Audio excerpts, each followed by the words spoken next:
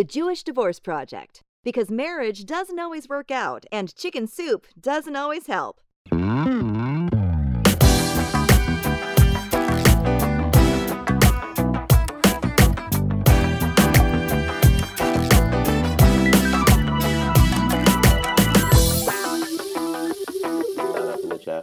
It is. Okay, I will introduce our first guest, Reb Ezra Weinberg. Yeah. Whether he is working as a shaliach tzibur, a Jewish educator, a songleader, or a Jewish camp professional, Reb Ezra's role in the Jewish community and beyond always comes back to his ability to lift spirits and create community. He is the founder of ReVoice, a journey of discovery for Jewish families going through divorce. He also officiates weddings and Bnai Mitzvot. He teaches courses on connecting to Jewish prayer, and he helps communities get unstuck around the topic of Israel. He teaches a course at Fairleigh Dickinson University alongside a priest and an Imam called One God, Three Paths. He is a native Philadelphian and holds an MA in conflict transformation. Really excited to have Reb Ezra here with us today. Wonderful to have you here, Ezra. Thank you. Wonderful. And I will introduce Leeron, my wonderful new friend and colleague, Leeron. Leeron Tal. Leeron Tal grew up in the San Fernando Valley to Israeli parents. She comes from an eclectic background working in entertainment, public relations, marketing, special events, and community development. She is most passionate and has spent 15 years of experience working in the Jewish community as Child Development Educator, most recently as a preschool director and parenting facilitator. When seeing so many marriages fall apart around her in 2021 during the pandemic, she decided to study and become a certified divorce coach through the International Divorce Coach Center of Excellence. Leeron started My Divorce Concierge in August 2022 and is completely fulfilled from helping others. She provides a service she wished she had for herself in the beginning stages of her challenging divorce. In addition to coaching, Leeron is back working in the Jewish community as the director of events and programming at Adat Ari in Valley Village. She lives in Burbank, where she is heavily involved in the City of Burbank. She lives with her two young boys, is it Micah or Micah? Micah. Micah and Liam, and enjoys spending time with her family, salsa dancing, creative writing, and RV camping. Welcome, Leeron. Thank you. Okay, so this is a bar mitzvah episode. This is a big episode for us. It is bar mitzvah, Bnai Mitzvah episode, Noam. Thank you very much. Yes, Bnai Mitzvah. And even so, B-Mitzvah is what B-Mitzvah is the term that I had only heard recently, the B-Mitzvahs. Right, yeah. We need to be on point with that. And Leeron just had a bar mitzvah that she celebrated. And Ezra is the son of divorced parents, right, and went through a bar mitzvah himself in the process of divorce, yes? I had two bar mitzvahs. Okay, all right. And now I'm in the midst of planning one for my 12-year-old son. Yes, and so am I. And right. You work professionally, like this is Ezra's, right. Like Reb Ezra's, forte from his own experience. Yeah, you can tell us. Right. Wonderful. So great. This is the wonderful Venn diagram of experiences we're going to have here. So where do we begin? Who wants to? Noam, have you made a B-Mitzvah yet? We made a B-Mitzvah. We are working in the process of the B-Mitzvah. I have the paperwork here. We just had a lovely meeting about the mitzvah projects. And I have all the paperwork from the synagogue telling us about the speech and giving us the parameters and then setting at least the spiritual tone for the mitzvah projects and the personal contract. Done it. You're working on it. It hasn't happened yet. No, we're in the midst of it. It's in January. Okay. Oh, wow. And you've had a few B-Mitzvahs. I've had a bar mitzvah and two bat mitzvahs. So okay. I'm 3 down, 0 more to go. So in addition to my son's bar mitzvah we just had, I now work at a temple on everyone else's bar mitzvahs every weekend almost. And so now I've also been having that experience of working. I've had now a few that are divorced. And so kind of seeing all aspects of it has been really interesting. Wonderful. So where do we dive in? I mean, who wants to go first in terms of sharing kind of where they're coming from and what maybe one of the best pieces of wisdom that they have? I can dive in first. It's in terms of like where this urge to do Jewish divorce support comes from. It comes from the world of Bnai Mitzvah. I went through a high conflict divorce as a kid. My parents separated when I was 2, but it was high conflict until my 30s. And it was so high conflict. My mom was a pulpit rabbi, and she had the home field advantage, you could say. And so she prepared a bar mitzvah for me, and my father didn't want to be a part of that. And so I found out 2 weeks before my own bar mitzvah that I was having a second bar mitzvah the week before. And that was very difficult on many levels. I didn't have to prepare like another Torah portion or anything, but I just had to do the aliyah of the Torah. But it was,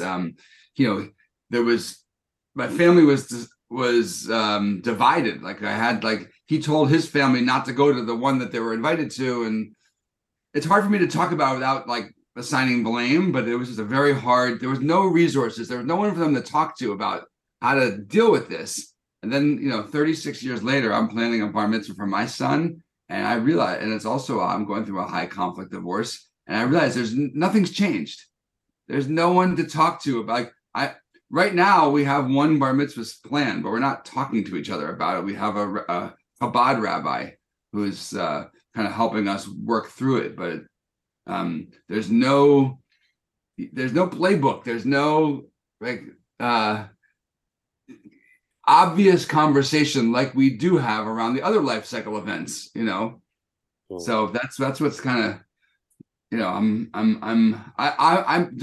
interested in this work so that my children and their communities will eventually, when they go through this, will have, oh yeah, you're a divorced family. Oh, you go through this, because like it's crazy. It's a we're talking about a fractured family having to come together.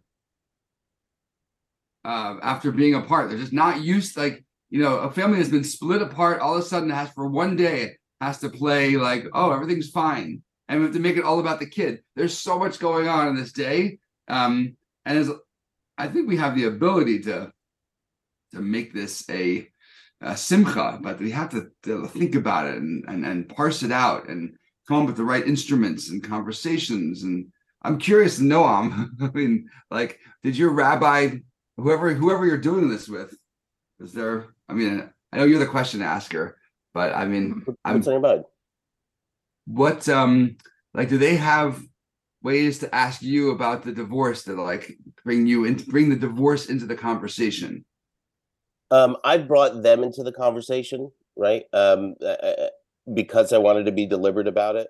So I can't say, and I think I'm an exception to the rule in that way, right? I have from the perspective of a rabbi, so I'm trying to be proactive about it.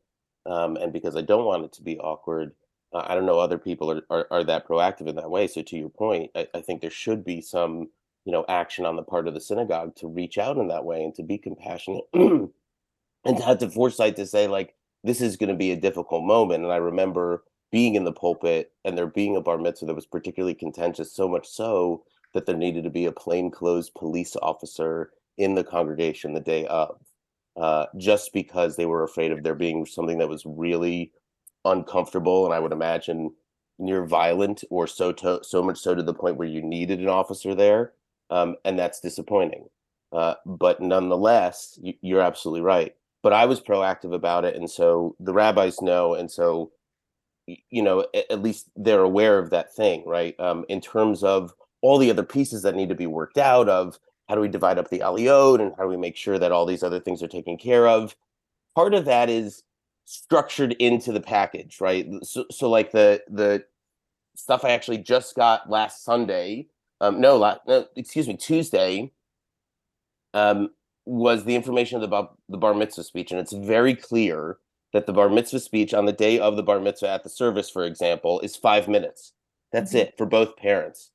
There's no debates about it. You want other people to speak, you want to talk about other things, save that for the party, right? And that's your own thing where the synagogue really isn't involved in it, right? Even if it's located at the synagogue. So some of that's baked into the structure. I don't know if there's other proactive services that they're going to be presented. I'll put it that way. Mm-hmm. And it's a great synagogue. Love the rabbis. I think they're really well organized. I'm impressed with what I've got, right? I feel held by the process. You're right. This part is still a question mark. So Yeah, I do. Leeron. Yeah, so I think it's really about setting the tone and starting it out the way you want. So when we were starting the conversation about planning the bar mitzvah, we were in a really difficult place in our divorce. We were not talking to each other much. We didn't like each other much. So it was there was a lot of anxiety around it. And my parents even tried to tell my son, hey, we'll pay for everyone to go to Israel. Let's just do that. And I was like, please, let's do that. And my son really honestly said, he used this bar mitzvah to him, he thought in his mind was going to be the thing that brought everyone together. So our two families, we used to do holidays together. We used to all be together. And this would have been the first time in 5 years that our two families would come together. And he was really adamant about, I want to stand up at the bima with both sides of my family and everyone to come together. And I was like, okay, we're going to do this for him. This is what he wants. And so when we met with the rabbi, we made it really clear that, we're divorced. We want to make sure we're both involved in everything. But, luckily the rabbi we worked with had been through a divorce himself, and he had a lot of understanding about making sure that both of us were always included and in the loop. And when I'm working on the end now as on the event coordinator side, that is, I think, the most important thing is that I make sure I am not in the middle. So I email everybody everything. I'm really equal. Sometimes one parent will complain about the other one, and I get a lot of that. So it's interesting now that I'm seeing it from that perspective, because it's really hard to not, put the rabbi in the middle. And that's really important. So our rabbi that we worked with was like, I am not this is not what I'm doing. I'm going to help Micah. I'm here for him. You guys need to work all that stuff out. So we really set the tone. And then I think for us, it was very much about, I had to kind of say, in a sense, we have to look at this as a project. We have to look at this as like, it's a project at work. How would you treat your colleague? How would you work together? And let's just delegate in different areas. I had a whole nother thing thrown into my mix. I found out that my ex they were having a baby, and we had to change the date because of the due date. And that was so hard, because that actually ended up changing the idea of the venue and the outdoor. Everything got changed pretty last minute. And that was really hard. And I had to put aside my feelings of, you're putting this before our child. There was a lot of that in the mix. So anyways, once we decided on the date, that was really the best advice I think I could give, is that everybody has different parts that are important to them. And if you can figure out, who we choose for Aliyah, it's really important to him, or what the menu is for the dinner is really important to her, and kind of letting each person have ownership of parts of it. I think that really helps, instead of trying to do everything together. I think, Leeron, you also brought up a really good point that about extended family, that throughout the divorce, even if it's high conflict, there's still usually some element of interaction. Even if it's through an intermediary, we are now learning how to communicate. We still need to be in each other's lives, but the family doesn't interact anymore. And the other person becomes the enemy, and the other side, and they're out of the picture, and there's no interaction until there's an event like this. And really, I was thinking, like, what are the events? Like, it's a B-Mitzvah, or maybe even a wedding, depending on either it's later down the line or you got divorced later on. For the most part, I don't think a bris is going to be happening post-divorce. That would probably be a really unique situation. So you have these events where everyone is supposed to come together, like you said, for the sake of the children. And yet, to me, like, when I made my son's bar mitzvah, I was adamant, one event, like, it's not even a question. And my biggest struggle was my parents, my family, of like, how are we going to do this? How are we going to be in the same room? Like, we're so angry. We still are holding on to these things. And I'm like, let it go. I've moved past it. And they had it, like, they didn't have the processes that I had.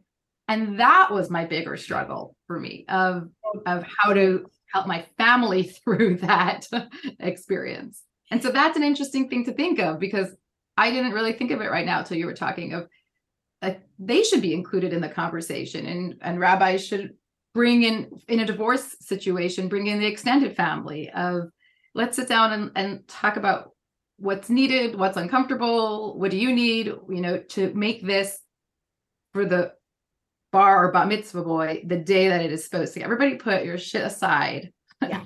Show up like one day. That's what I would tell my parents. I'm like, it's one meal. It's Friday night. Like it's a weekend actually. I'm like, it's like put on your big boy pants for one weekend. You can do this. But I think that's an important piece. Yeah. It also makes you think about the present moment in terms of, like if you're working up to a bar mitzvah, let's say it's happening in 5 years, right? You want to start working on that relationship with your ex now so that when you come to that moment, right, potentially it's not so awkward, or negotiating all these things aren't so difficult, right? Rather than just kind of arriving there. And it sometimes it's impossible to have that type of long-term view. Well, you also don't know, the relationship, you never know where it's going to be in 5 years. That's a lot can happen, right? I mean, we had this baby in the mix that totally just changed a lot of things and emotions for everyone. I had even my friends who were kind of like, oh gosh, what's this going to be like seeing them together up there? And it was more of the anticipation and anxiety of what it might feel like. But I do have to say, for me, I found there was something that really actually made me heal in a sense before the bar mitzvah actually happened. I wasn't going to do a video montage because I just was doing everything and it was too much. And I was just going to throw some pictures up on a slideshow. And then my son got really like, what? No montage? I've been waiting for that. So I was like, okay, we're going to do this. And sitting there looking through pictures that I have really avoided looking at in 5 years of us, I kind of was really hard and emotionally draining, but also therapeutic in that I looked at pictures of us together when my son was born, and there were some that I looked at and I felt like, oh, that's like Instagram happy. Like we look happy, but I know what really happened after that picture. But then there were many pictures that I had to like admit that we were happy and let myself be okay. And going through those moments and actually for the first time remembering all of the good times really helped me go into the bar mitzvah with just an open heart and more loving, and just reminding me it was about Micah. So that was actually something I was really dreading that ended up being really helpful. So I have a question about that, because I think that's really interesting. And some people might get more resentful. I don't know the circumstances of your divorce and kind of who wanted out and who didn't, but I could see the opposite happening of seeing these pictures, these happy memories, and then getting angry and resentful. So what is something that helped you not go down that path and go more towards the happy gratitude path? It was every day. Honestly, it was really an emotional couple of weeks of doing this. There were days that I looked at, like, I'd see one picture that would trigger me, like from that camping trip. And I was like, oh, he forgot the bikes on that trip. And I was so mad at him. And I'd shut off my laptop and be done for that day, and then the next day. So really the pictures kind of triggered different emotions. And I actually was really cautious about how many pictures I put of us together. I did it where it was like a section of Abba, and I did pictures of him and Micah, and then I did some pictures of me and him, and I did a couple of the four of us, but I also didn't do too many because I felt like that also might make the kids a little sad. Be like, oh, remember when we were all together? So I was really kind of mindful, and I had to make sure I was equal with pictures on both sides of the family. If I'm going to do one, not the other, so it was a lot of work, but I felt like it was kind of it was like a grand finale of the last 5 years, almost, of like, we made it. Here we are. And did you take pictures together at the event? We did pictures. Yes. Before the service, we did the four of us. He left the fiance at home and did it just us, which was, nice for Mike, I think. And yeah, we did pictures together, and you know what, that day ended up being exactly what I'd hoped it would be. We were happy. We were able to stand there and look at each other and have nachas together. And it was a rough couple of months leading up, but that last month, it was like, we're done. And anything from here on out needs to be kind, respectful. We have to do everything we can. We honestly, like, up until a month before the bar mitzvah, we're not in a good place. And then it was that last month, I was like, let's just do what we can so that we can stand next to each other. I have another question, because you and I are the two here that have made one already. And it's all great, and not just with bar or bat mitzvahs, but in divorce in general, when one person has an idea of how it should be, but it's a two-person game. So did you have any conversations with your ex about how you wanted it to look like? Like, did you have to give up certain things to get to that goal and objective? And how did you get him? You said like it was really difficult up to a month. And so how did you get him on board to be your best selves? I literally said, if you want us to stand on the bima and not want to punch each other in the face, let's be nice. It's like, this is ridiculous. Like, I don't know what else to say.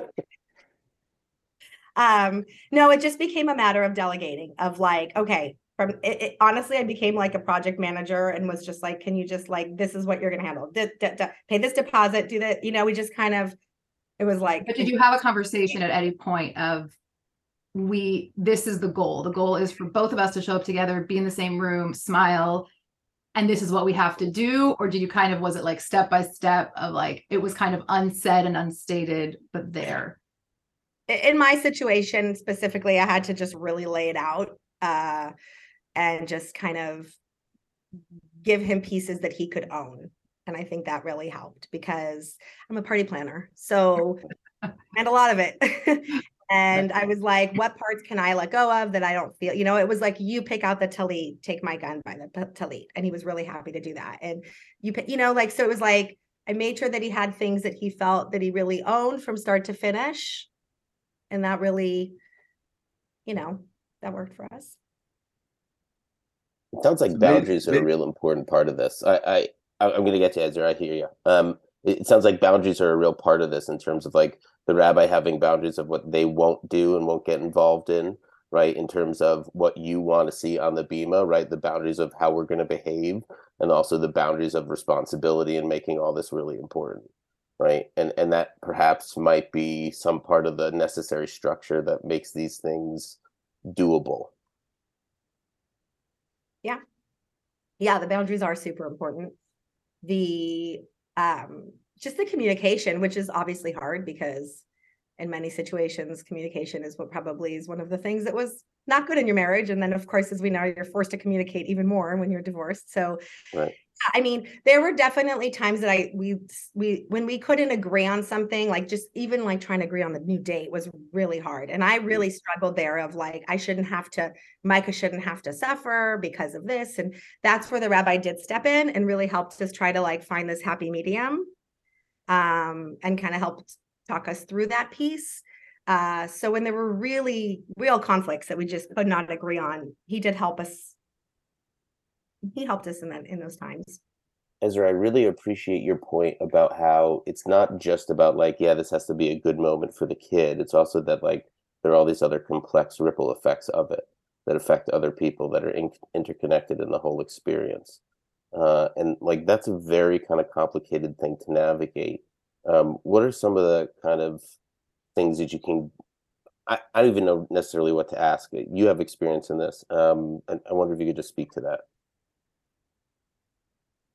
First, I just want to say, Leeron, it's amazing to hear you kind of see like transformation that happened. I'm hoping for that, but I can't guarantee it. And just I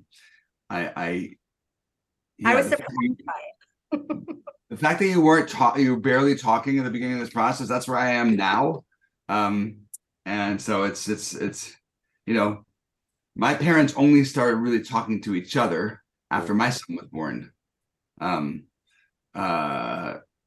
so I'm hoping, it's crazy how much in some ways spiritually we put on our own children to help us make peace.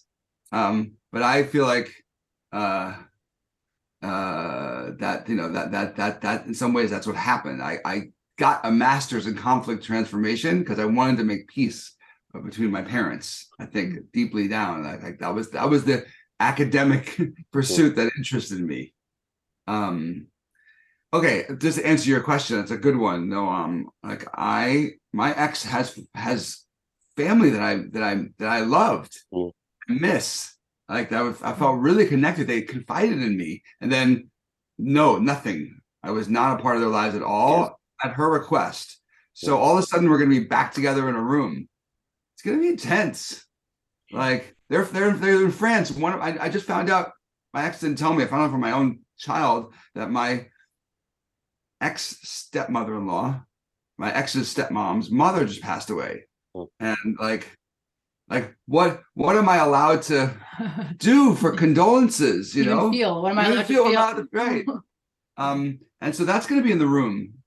All the life that has passed us in the last 4 years since our separation.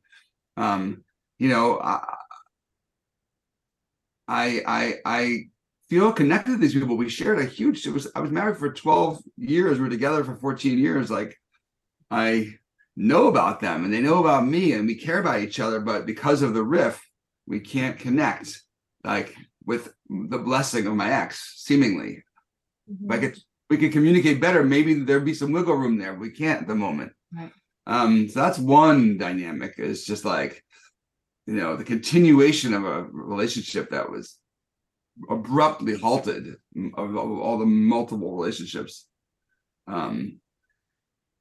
Yeah, that's I'm not even talking about here's another dynamic that I want to bring up. We always talk about how the Bnai Mitzvah, B-Mitzvah, it's always about the child, right? I actually don't know if I believe that.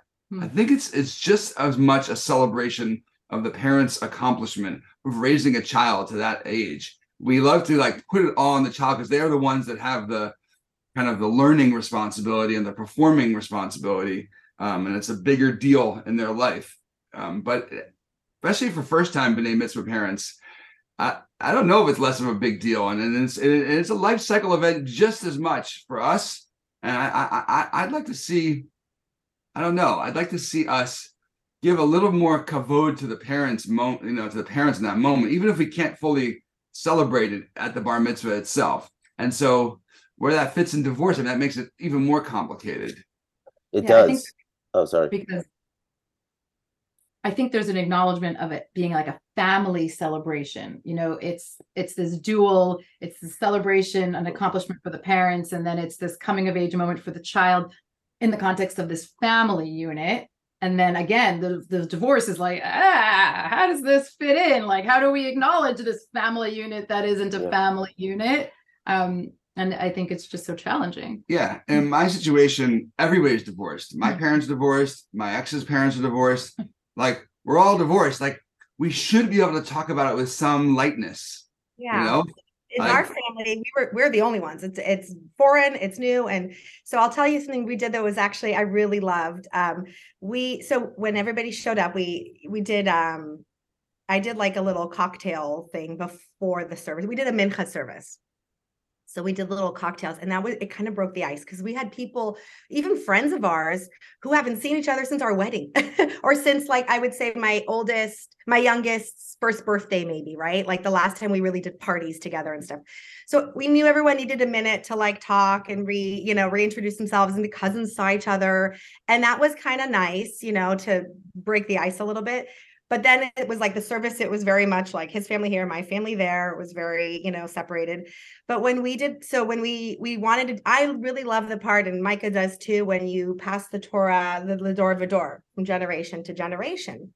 And when we were originally talking about it, it was like, my grandparents, Micah's great-grandparents are still alive. So it was like the great-grandparents, and then it was like his mom, and then my mom. And I said, I don't think they're going to like that mix of like my grandma giving it to his mom, then to my mom. And so we were like, how do we figure this out? So what we did, it was like Micah was in the middle.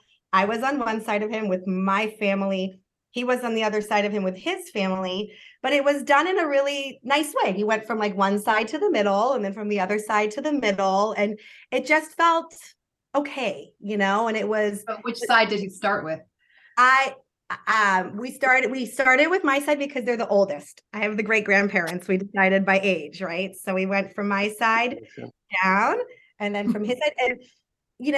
And it was a little awkward in the service, but then when everybody got into the party, had a couple of drinks. It got a little bit, we all did. Okay. We can wrap up the podcast and say, just serve a lot of alcohol. Right. Make it a hell of a lot easier. There we go. That's the solution. What actually was the funniest, best part? My younger son, my 8-year-old Liam, all of a sudden just started the conga line and started grabbing. And next thing you know, you're looking at the conga line and you're seeing like my ex-mother-in-law with my sister-in-law with her arms on her hips. It was just this like, what is going on? So the conga line brought everyone together at that point. That was really a funny moment. There you go. There's a wonderful example of it being about the family right there. The conga line. My divorce doesn't seem as contentious as maybe some others on this call, but there was this moment, like my youngest was bat mitzvahed in November. And in that time, my brother has gotten married and had a baby since, my ex has never met my sister-in-law with the baby. But he was holding the baby, my niece, the entire bat mitzvah. It was so funny to me. And so it was like, whoa, it was like kind of this like, whoa, what's going on here? But he just like was holding the baby. And it was actually very beautiful of these worlds that technically wouldn't ever align and might never come together again. I guess at the wedding. Right. Yeah, kind of, it's a little bit off-putting in a way, but sweet. Sweet. And there was actually some weird moments. I mean, my ex's sister had a baby shortly after, and I was her dada, I was her aunt, and she barely knows me now. And I was watching her, this little 6-year-old dancing around, so cute, and I don't know her, and like those moments were strange, definitely. Even though like I hear about from the kids and all of that, just being in that interaction in that family environment and not really feeling that she actually knows me was strange. There were definitely moments, like you were saying, Ezra, about like the cousins that used to be together don't know each other anymore now, and they're all coming back as teenagers, some of them. And there was definitely this awkwardness, but there was also it was just so joyful. There was a really joyful moment, and you could just feel, there were moments, I think, when Micah and everybody commented on when he was standing at the bima at one point, and he was between his mom and his dad, he was beaming. He was really happy. He put his arms around the two of us, and that was, I think, what set the tone for everybody to realize it is what Micah wants, and we are ultimately here for him. And it just, that kind of positive energy just spread through the rest of the night. So he was really happy to have the two of us there. I think going into it, he was nervous, like, what's it going to be like? Is everyone going to get along? But and having the rehearsal before was really like helped, having us there doing a rehearsal, doing pictures before. That was a nice moment to kind of be like, okay, we can do this. Can we talk about pictures for a second? Either way. Pictures. Well, you talked about pictures, but I just want to clarify. Those were the pictures that you were taking, or the pictures for the slideshow? No, we did. So we did like we usually do. We do this at my synagogue too. So they'll do like on a Tuesday before a rehearsal with the clergy, photos, right? Or just because you can't take pictures on Shabbat So that day really, like it was like a dress rehearsal, and it calmed us all down a little bit to see that we can do this. Okay. And I would say that's a nice thing to do, not to bring the whole mishpucha. We did it just the three of us. I didn't even have his brother there for that moment. I mean, everyone could do what they'd like, but for me, it was really nice that it was just the three of us. And it was really kind of a good, intimate moment for us to, see what it was like to do this together. Right. Before it gets to be with everyone there. Before it gets real. Yeah. Yeah. And you brought up another point, Leeron, like, I talked about family coming together, but there's significant others that are probably more triggering than family. And that's really so hard. It's, again, another moment where you don't necessarily have to interact with this other person, and yet now you do. And what's their role? How present are they in this experience? Are they in the pictures? Are they in the processions? Are they in this process? That's really complicated. I did not have that, thank God. Neither of us were dating anybody at the time, at the times, any of them. But it seems like you all have some degree of that. Yeah. And what are the expectations as well, right? My ex is now married. Leeron's ex is now a child. She was very pregnant, and They're engaged now. She's not Jewish. So, that was actually really, when we were deciding on the aliyah, we really wanted to honor our family. We wanted to honor the grandparents, and we kind of kept it to immediate family on both sides. But then when we did the day of the rehearsal, he pulled me aside while Micah was practicing his speech, and he just threw it on me and was like, I think, I would really love if we could find a way to honor her. And I was like, nope. Like, I was like, that's where I'm drawing the line. There's no reason for her to be part of the ceremony. I put a picture of her in the montage. She's going to come up for a candle. We did the candle lighting, which actually I know it's kind of old school, and everybody was like, well, you brought back the candle lighting, but it was a great way to honor some other people. Yes. And so they came up together for a candle lighting, and I was just like, no, I'm sorry. This is Micah's bar mitzvah, and this is about our family before your new family. Like, the bar mitzvah to me was really about us and Micah and this family. And he just accepted what you said. That cool. And at first he said yes to me, and then he went in and brought it up again to the rabbi, and the rabbi was kind of like, and then he ended up accepting it. But I said to him, this is my son's bar mitzvah, and I don't want anything to make me, I don't think it's fair for anything to make me feel uncomfortable on this day. Yeah, that's fair. And he agreed to that, because it was like, this is kind of, and who knows, when my younger son in 4 years has his bar mitzvah, like, we'll see where we're at that point. But right now, it just didn't feel right, and it didn't feel good to me. And I don't think there should be anything about this day that should not feel good to me as his mother. That was maybe I was wrong, but that was where I put my foot down. I have some thoughts. How that. long after your divorce was the bar mitzvah? 5 years. 5 years. Okay. Interesting. Yeah. Any thoughts from Reb Ezra and Noam about the significant others and how to incorporate them? I defer to you, Ezra, please. You're our guest.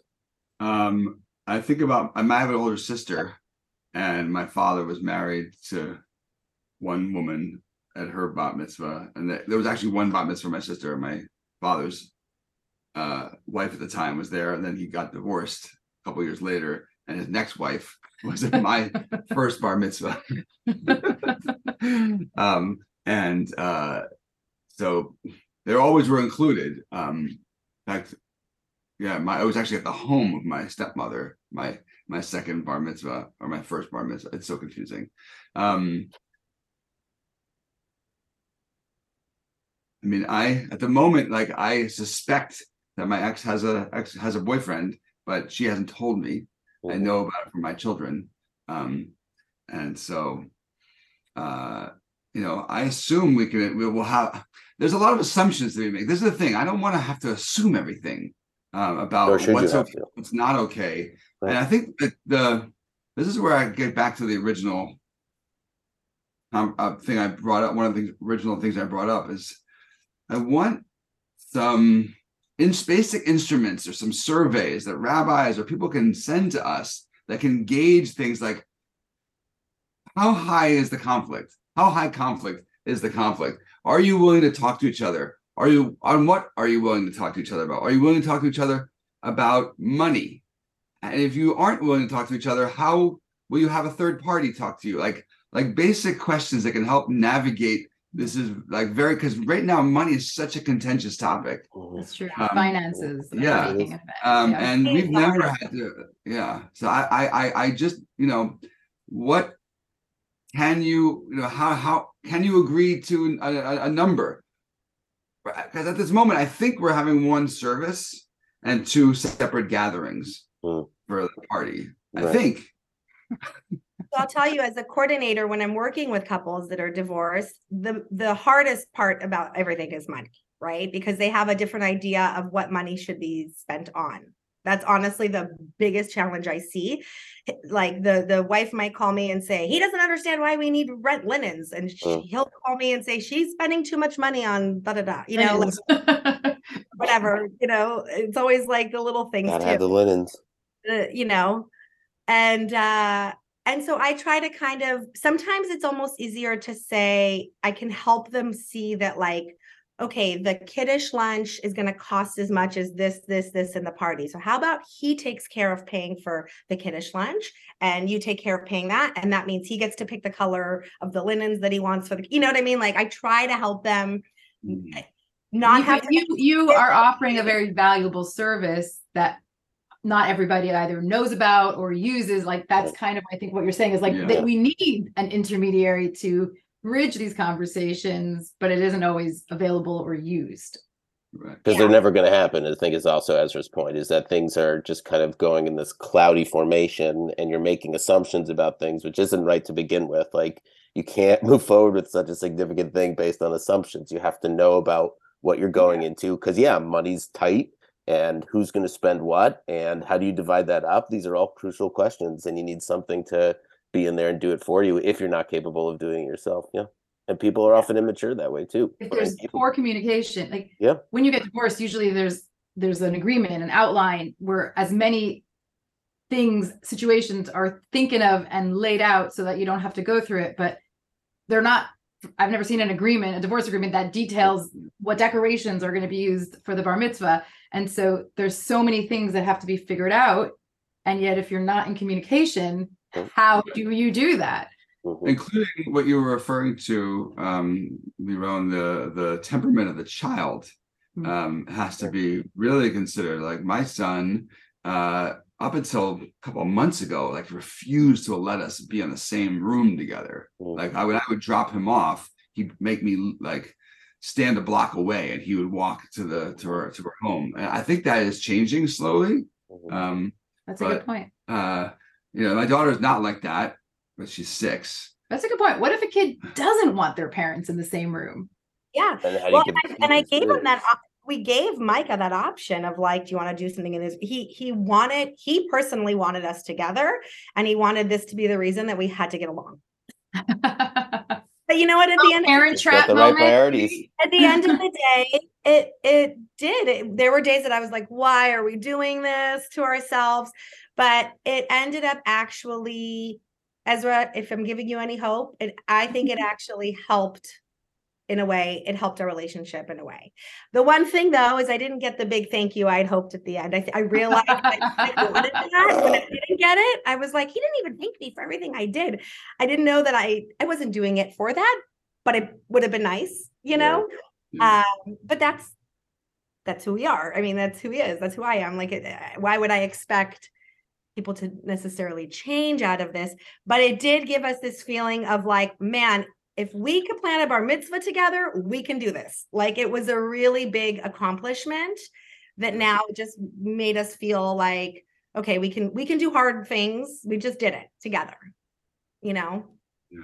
Another thing I'm thinking, go ahead. No, please. Another thing I'm thinking about is where the child sits during the, if it's an egalitarian B-Mitzvah, then like, they sit between. There's lots of. I'm personally at the moment we're working with a Chabad rabbi. I'm a Reconstructionist rabbi. I'm very egalitarian most of the time, but I'm probably going to have a Chabad bar mitzvah, so that'll take care of itself. But I feel like in egalitarian settings, where's the kid sit between the parents, like that's. So we actually we set up, and it was my younger son sat with us. So he sat between my ex and I, and then my son sat in a seat that was where the rabbi sat next to him. And I mean, the rabbi didn't sit most of the time, but he sat in like his own area, whatever. And then that was how we did it. So we had our little one between us. Yeah. Mine was more for the party. For the party, it was very much like my table, his table, kids' table. Every family kind of had their own table. I mean, I just worked actually this past week, and I had a bat mitzvah for a family that's in a divorce, and she came up to me. She didn't do assigned seating, which, as much as I like the casual flowness, I think in a divorce family, you do need to do assigned seating, because the last thing you want is for like everybody from one family to sit together, and then one person ends up at the wrong table, you know what I mean, with nowhere to sit. And so I did end up doing assigned seating, and it was definitely helpful. But so this woman that was doing this mother this past weekend, she didn't want to do assigned seating, but then at the last minute, she was like, I want everyone to sit on my side here and on his side there. So we did last minute, like a couple of reserved tables here and there. But I could tell it was literally right before the party started, and she was anxious of like, who's going to sit where? So as much as it's more work, I do think assigned seating is helpful for, or at least letting people know, like, your family should sit on this side for the service, giving people some information ahead of time so they're not uncomfortable. Yeah. I'm curious, as I think about the conversation we're having, I think this is a great cross-section of not only perspectives, right, in terms of child and also parent going through divorce and experiencing B-Mitzvah or Bnai Mitzvah, and then also the type of experience that you can have, right? Ezra, it sounds like, for all your parents' best efforts, they couldn't, come together. And so they had to do two separate ones. And that was confusing for you in some way. And how it shouldn't be confusing for a child. It should be very easy to see kind of like how this whole process goes. And that Leeron was also pleasantly surprised in how hers turned out, given all the complexities and the conflict that was leading up to it and part of her divorce atmosphere, I suppose. And I'm kind of, in the process of thinking about, our bar mitzvah that's coming up. And Sheva, you've been through this several times. I wonder, like, if at what point did you pause to think, like, what's the best thing that I can expect from this, right? I mean, it's nice to be affirmed to say that, like, things could go wrong and get really confusing, and you should be aware of that if you don't want that to be, right? But also that it can be really possible, that it can be almost miraculously beautiful, right? But at one point, are you in the middle and thinking, like, what's the most realistically pleasant thing I can expect? I know exactly what that was. I'm not good at hiding my emotions on my face. And my whole thing was, oh my gosh, I hope I can, like, listen to his speech and be up here with him and not roll my eyes. Like, honestly, and I got to that moment where I was like, wow, I'm doing it. Like, I wasn't fake. It was true. But that was my biggest thing going into it. I was like, best case scenario is that I could be up there and I could be genuinely smiling and happy, and people won't be looking at my face going, oh no, she's having a hard time. She really doesn't like him, or, so that to me was my kind of best case moment.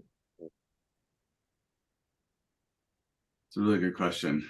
I really appreciate it. It, like, kind of forced me to kind of do a little cheshbon nefesh, just like really envision what that's going to feel like. And I'm often trying to think about it, and I'll sort of settle into my body around it.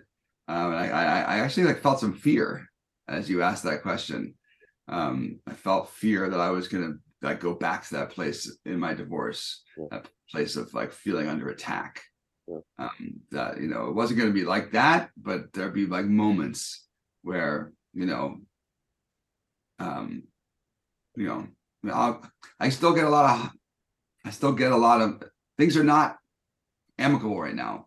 So there's still a lot of hostility that's shooting back and forth, mostly in texts and emails. So I fear that could manifest itself, and just kind of, I don't want to be bracing myself the bar mitzvah, like, waiting for that to happen. I want to feel relaxed. I want to feel focused on the child. And it's all you can do is just focus on the child, honestly. Yeah, I think I will probably, knowing myself and just my own orientation, I will probably do my own ritual beforehand, some sort of spiritual preparation with a couple good friends, maybe something with my son, just to kind of, like, help us get in the space for that. So I can kind of open myself to whatever is and not kind of hold on to what should be. And I feel like divorce is it's like the best teacher for how to let go of what should be, what should have been. And so hopefully in some ways, the bar mitzvah, it's not going to be like There might be high moments of simcha, but I think I'm hoping, like I described the difference between Sukkot and Shavuot. I think Sukkot is like has more of like a high energy, and Shavuot is more of a deep energy. So I feel like the bar mitzvah, I'm going to try to look at both, try to access the depth of it and not just go for like hopefully that my son will be able to dance and get to that place, and parts of me with him too, but I'm not expecting that. Sure. I want to add a point that I don't think is often brought up. And I think when we talk about like dealing with it or best case scenario or how to get through, it's usually in the context of the emotion of anger, of like, how can I be in the same room as my ex? I'm so angry, or all this contention. And I think there's also a lot of sadness that might come up. I know for me, for my son's bar mitzvah, I don't know, we were probably like 4 years post-divorce. But I was fine, like happy, very happy with where I was in my life. And then there was actually the caterer, it was an Orthodox bar mitzvah, so it was over the weekend. And like the caterer did not deliver even 50% of the food. Like we was weekend guests, we had tons of guests, there was no food. And it was a disaster. We were literally scrounging from neighbors to get food. And it was a disaster. And it could have gone either way. And so like we could have blamed each other. It happens to be, we work together. Both of us are kind of easygoing in that way. It's like, ha ha ha, won't we laugh about this later on? Which incidentally, I accidentally called the same caterer for my daughter's bat mitzvah. And that was a very funny moment. He's like, do you remember who this is? Like, oh my God. But we worked together to figure it out. And then, the bar mitzvah went on. And I remember at the end, it was Motzei Shabbat, and he had the kids that weekend. So like we kind of like packed up the shul, and like the kids went with him, and I sat in my car by myself and I cried. It was a very sad moment for me I didn't want to be with him again, but it was like what was lost we did work together to kind of figure out this problem and come up with a solution. And it brought up again like what dies with a divorce is also the hopes that you had with that marriage and that family, which is really painful.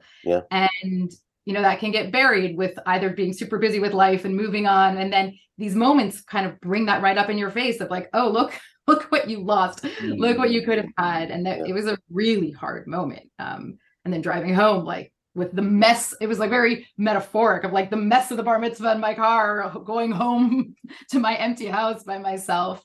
And so just wanted to call that out, that it's not always about anger and like not wanting to be with your ex, but it's a sad time also.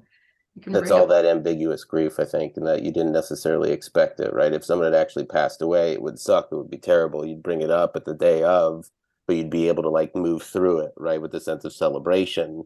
With the B-Mitzvah, you move through it in a kind of this constant state of awkwardness, maybe, right? Especially I didn't expect it. That's the thing. Because it wasn't like I was coming from this place of like wanting him, desiring him. Like I was coming from an angry place also. So I was not expecting that emotion to come up. Well, let me just say this from a coaching perspective, right? You could either then let divorce destroy this moment again, as it destroyed kind of, the other things that you had built so hard or worked so hard to build.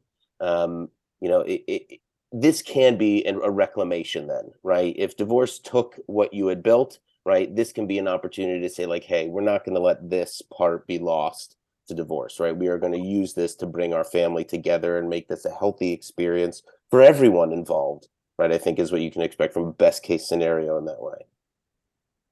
I was going to say to that, Cheva, I did too, after the fact, for me, that I did have a little bit of that sadness, but what it wasn't so much about him and our family unit. It was seeing our whole families together and seeing everybody being at a simcha and having fun, because we went from having 40 people at every, his family is larger than mine. So we had 40 people at every Rosh Hashanah and every Passover. And now we're a group of like 10.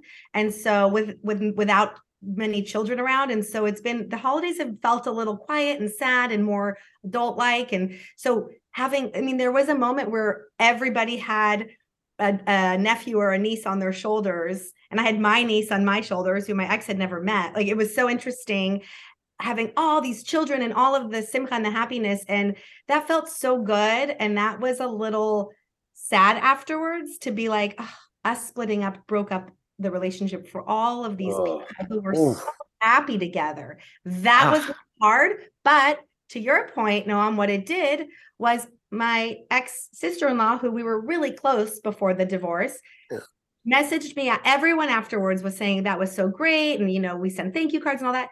And it was like, now they're coming to my son's play without it actually, in a sense, was like, we should do this again.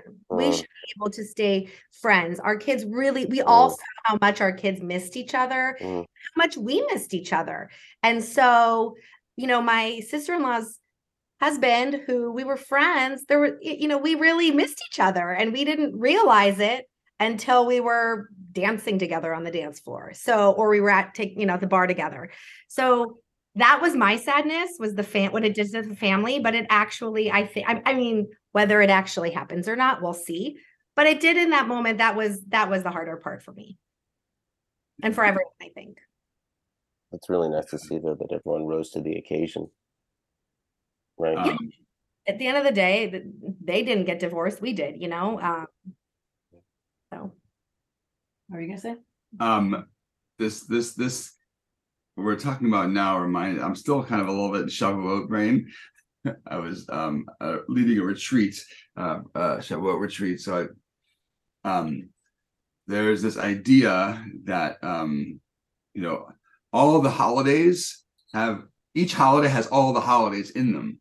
And I think that's, and you see that in the Torah readings that like, especially for the regel, they talk about all the different regalim within, it's like a system. And I think it's true also for life cycle events. Like a marriage has, birth, death, conversion, divorce, like each life cycle, a death has like all the other things surrounding it somehow. Like each I feel like they're like one life cycle event is all the life cycle events, and you really feel it. I'm counseling a couple for marriage, and she just lost her father a month before the wedding. Like, she's dealing with loss as she's dealing with marriage. So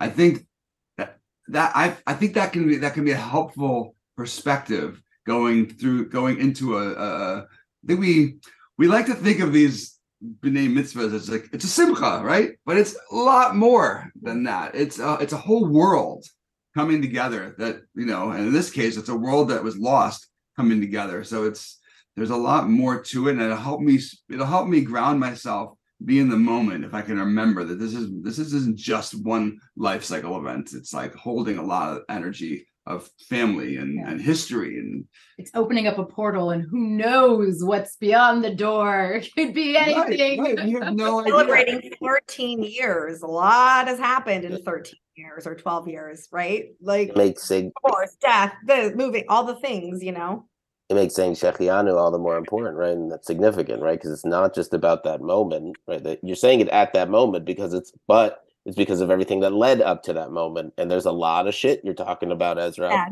right? A lot of baggage, right? The 14 years of it you're talking, Leeron, that brought up to that moment. Yep.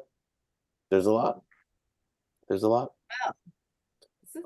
There's a practical point that Ezra brought up. He talked about getting bombarded with text messages and emails, right, about things, which isn't a great way to communicate. Right. It is if like you're keeping legal records and whatnot, but like not if you're trying to build a relationship with someone and just have a good, honest, be able to connect on a human level type of thing. And especially when it comes to Bnai Mitzvah and doing that and how important the event is, given everything we've already talked about. Let's talk practically for a second.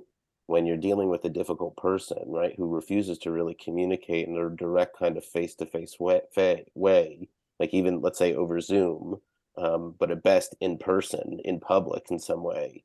How do you deal with that? How do you, move forward and say, like, we've got this thing that's going on, and the way we're doing this isn't working. What's a practical step that someone can take to actually make things work, or at least accomplish the goal?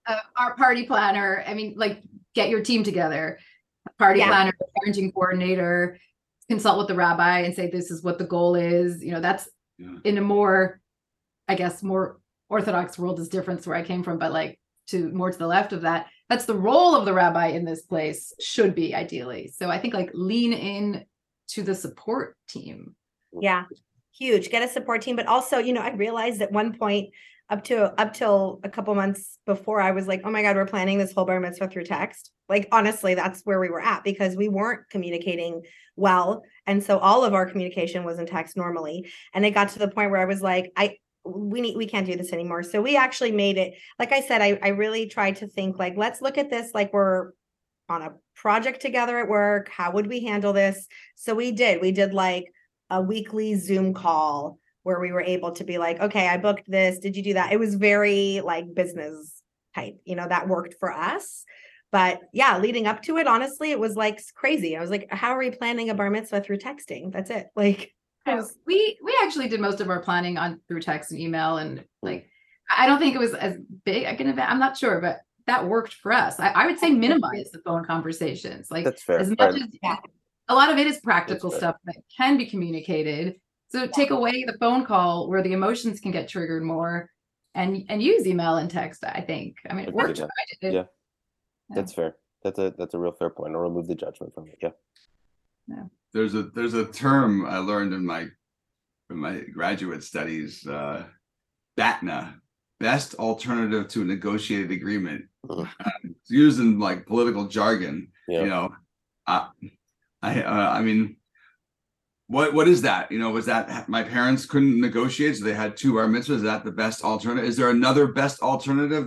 That's if you can't negotiate, what's the best alternative? Like, I'm hoping, and this is the work that I'm working in personally and professionally, is like, well, we're gonna here's a couple menu options for a best alternative to a negotiated agreement. Yeah, I like that. Amazing. Wow. A wonderful conversation. Yeah, we like covered the whole gamut. I think so. There's a lot of logistics and linens. Yeah. Well, thank you both so much. That was great. Really wonderful. Let's do, how can people get in touch with you? Leeron, how can people get in touch with you? You can find me on my website at mydivorceconcierge.com. I'm also an employee at Adat Ari if you're looking for a bar mitzvah venue. In the Burbank area, I would imagine. The Burbank area. But I am actually going to be putting together a little checklist, a bar mitzvah planning checklist for divorced couples that will be up on my website. So hopefully that will be helpful to many people. As well, make sure you get one. Please, thank you. I can be reached via email, Reb Ezra MH@gmail. Also, I have a ReVoice Facebook page, which you can search for. And I also just want to say I've been a huge fan of Jewish Divorce Project for so long, and it's so exciting thank you. to finally be on the show. I've been listening to it so much, so thank you. Kind of surreal. Thank you. It's a wonderful project. It really is. It's a great, conversation I think that we've got going on here. So thanks for being part of it. This has been great. Sheva, how can they get in touch with the Jewish Divorce Project? Our email, the Jewish Divorce Project @gmail, our website, thejewishdivorceproject.com, and through our social media. We're our social media at Facebook and Instagram at the Jewish Divorce Project. If you've got advice for how to handle a B-Mitzvah coming up while in Divorceland, we'd love to hear it. Or terrible disasters other people should avoid and can avoid. Yeah, or terrible. Let us learn from your war stories. Oh gosh, geez, I would love to see those pictures. That would be amazing. Yeah. Imagine what the B-reel would be on a photographer's camera when everyone's really peaceful for the shot, but then really tense before it. Or after. Like everyone's relieved that it's over. They're like, oh God, and their eyes are just rolling. That's awesome. Okay. Really okay. And good good. luck with any bar bat mitzvahs that you have. Mazel tov. Hatzlacha to you, friends. Get ready to say that Shechianu. Make sure you're saying it for the right reasons. Okay. All right, bye. Bye, everyone. Thank you.